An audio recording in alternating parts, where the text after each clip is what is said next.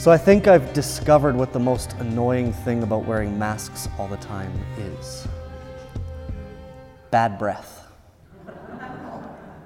It used to be everybody else's problem, and now it's our problem.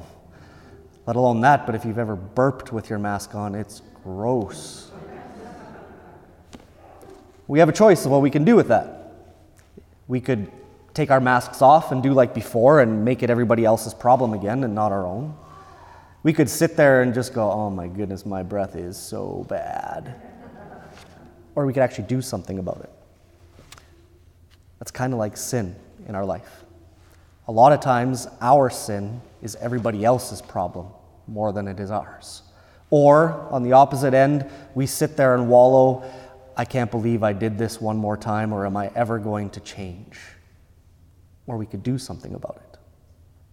Because the reality of our life as Christians is that deepening our faith, growing in our relationship with God, always starts with an awareness and an acknowledgement of the sin that's in our life. There's no other way to do it. And it's because it's the way that Jesus showed us that is the way to the Father. In our first reading, Jeremiah was a young man when God first called him, and he promised him, "You will be my spokesperson to my people, and I will give you the words that you need to speak my word to them." And Jeremiah goes, "Well, I don't know, but that sounds pretty good, speaking the word of God." And then today, in the reading, now he's been God's prophet for a while, and he's facing persecution from the people because they don't like what he has to say. And his response to God is, "You have enticed me." In some other translations, it's, "You seduced me." Or in another translation, "You duped me, O God. God, you promised me all these good things, and now this stinks. This isn't what I signed up for." Or St. Paul, in his letter to the Romans, he's encouraging them to present their bodies to God as a living sacrifice. That the life of a Christian is to become a living sacrifice. Remember what happens to sacrifices? And then we have Peter in the gospel.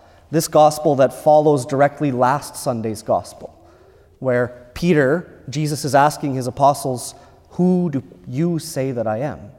And Peter comes with this great proclamation of faith. "You are the Christ, the Son of the living God." And Jesus' response to that for Peter is amazing. "This gift has been given to you by my Father, and I give you the keys to heaven, and you are Peter, and on this rock I will build my church."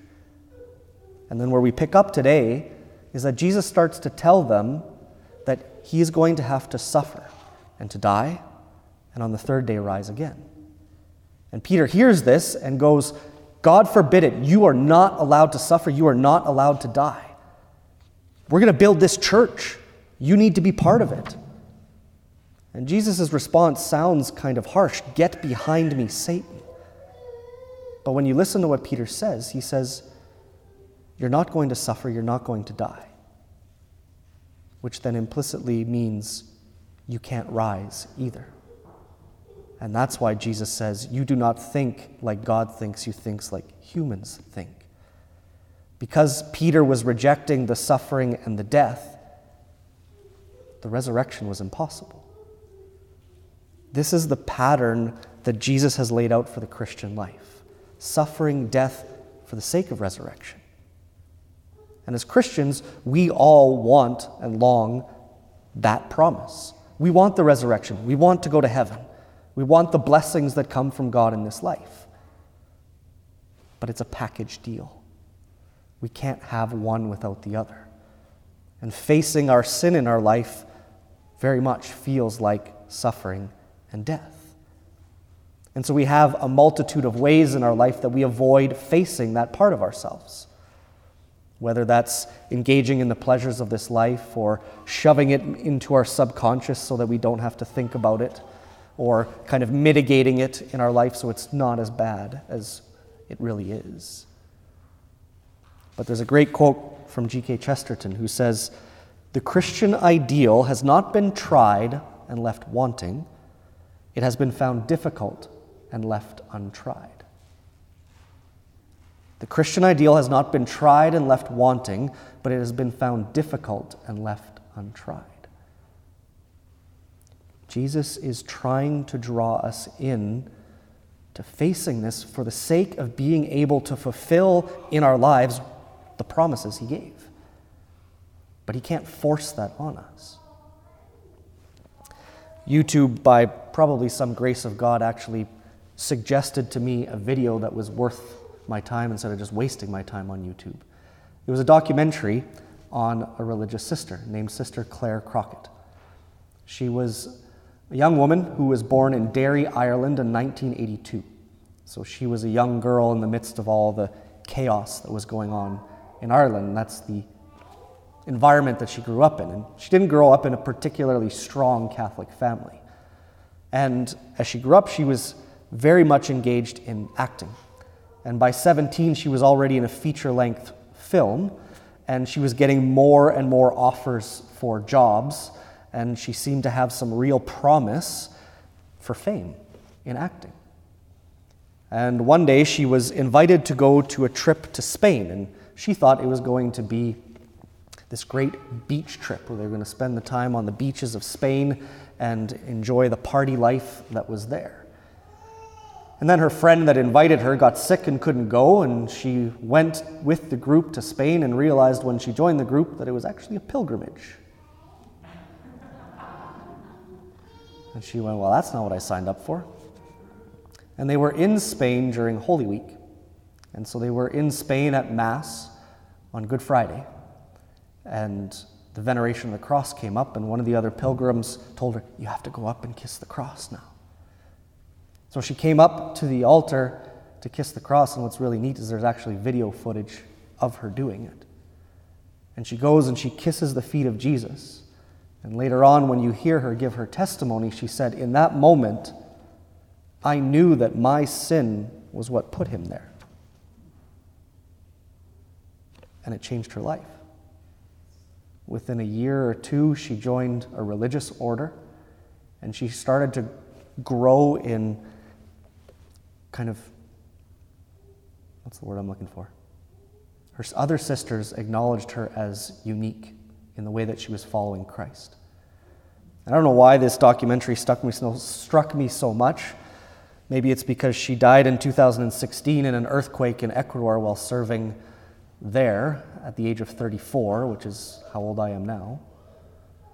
But what's interesting about this documentary, because they're trying to push her cause forward for canonization, is there's so much video footage and interviews with her that you can see the conversion in her, in the way that she speaks and the way that she acts. You see that work of grace in her life. But where did it start? It started with her having to acknowledge the depth of sin and how that impacted her relationship with Jesus. Now that sounds harsh and difficult, but we know this to be true inherently. Just think about when you have gone away on trips or vacations, excursions. What are the stories that you remember and retell over and over again? It's when everything went wrong. It's not when everything was perfect and there was nothing going on. Oh yeah, we saw these beautiful things. No, it's when things went wrong. The stories I tell over and over again was when I was in Europe for World Youth Day and how I went without my luggage for 7 days because they kept promising it the next day. So I never bought any new clothes and stayed in the same clothes for 7 days. Or the time that we decided to go hike the West Coast Trail for the first time doing a backpack trip, and by day 3 realized we didn't bring enough food. But those are the stories and the experiences that shape us. Facing that weakness, facing those errors in our life is what brings us new life, conversion. Because it's the pattern that Jesus has laid out for our Christian life. Suffering, death, and resurrection. It's part of what makes marriage so hard. Because when you're married, you can't hide from yourself. You're constantly having to face your own weakness and your own inadequacy. And it makes it hard. I tell people that was the hardest part about being in the seminary, is you had to face yourself. And we don't always like what's looking back at us. We have to face that. But not for this kind of begrudging, I got to face all the garbage in my life. It's because it's what brings us the joy that Jesus desires for us. It is the way to the peace that he promises in the resurrection. But he never forces us to face it. He never shoves it in our face, saying, look at what you've done. He allows us to come to him. In the same way that later, Peter, who denies Jesus 3 times, what's Peter's great moment of conversion? On the beach, at the resurrection, when Jesus comes to him and says, Peter, do you love me? And then Peter faces his sin. It's part of the reason at Mass, at the beginning of Mass, we always start with that penitential act, I confess.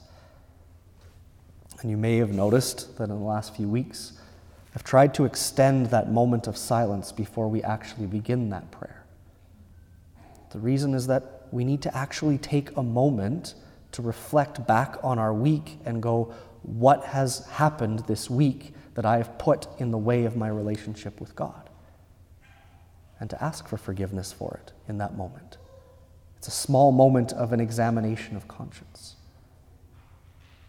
So today at Mass, reflect on how the Mass itself follows this pattern of suffering, death, and resurrection. Suffering through that act of contrition at the beginning, through listening to me preach. And then the death that we experience in the Eucharist, when we remember in that moment Christ's death, or the breaking of the bread. And then the moment of resurrection, when we come and we receive Holy Communion, a foretaste of heaven. It's the pattern of our Christian life.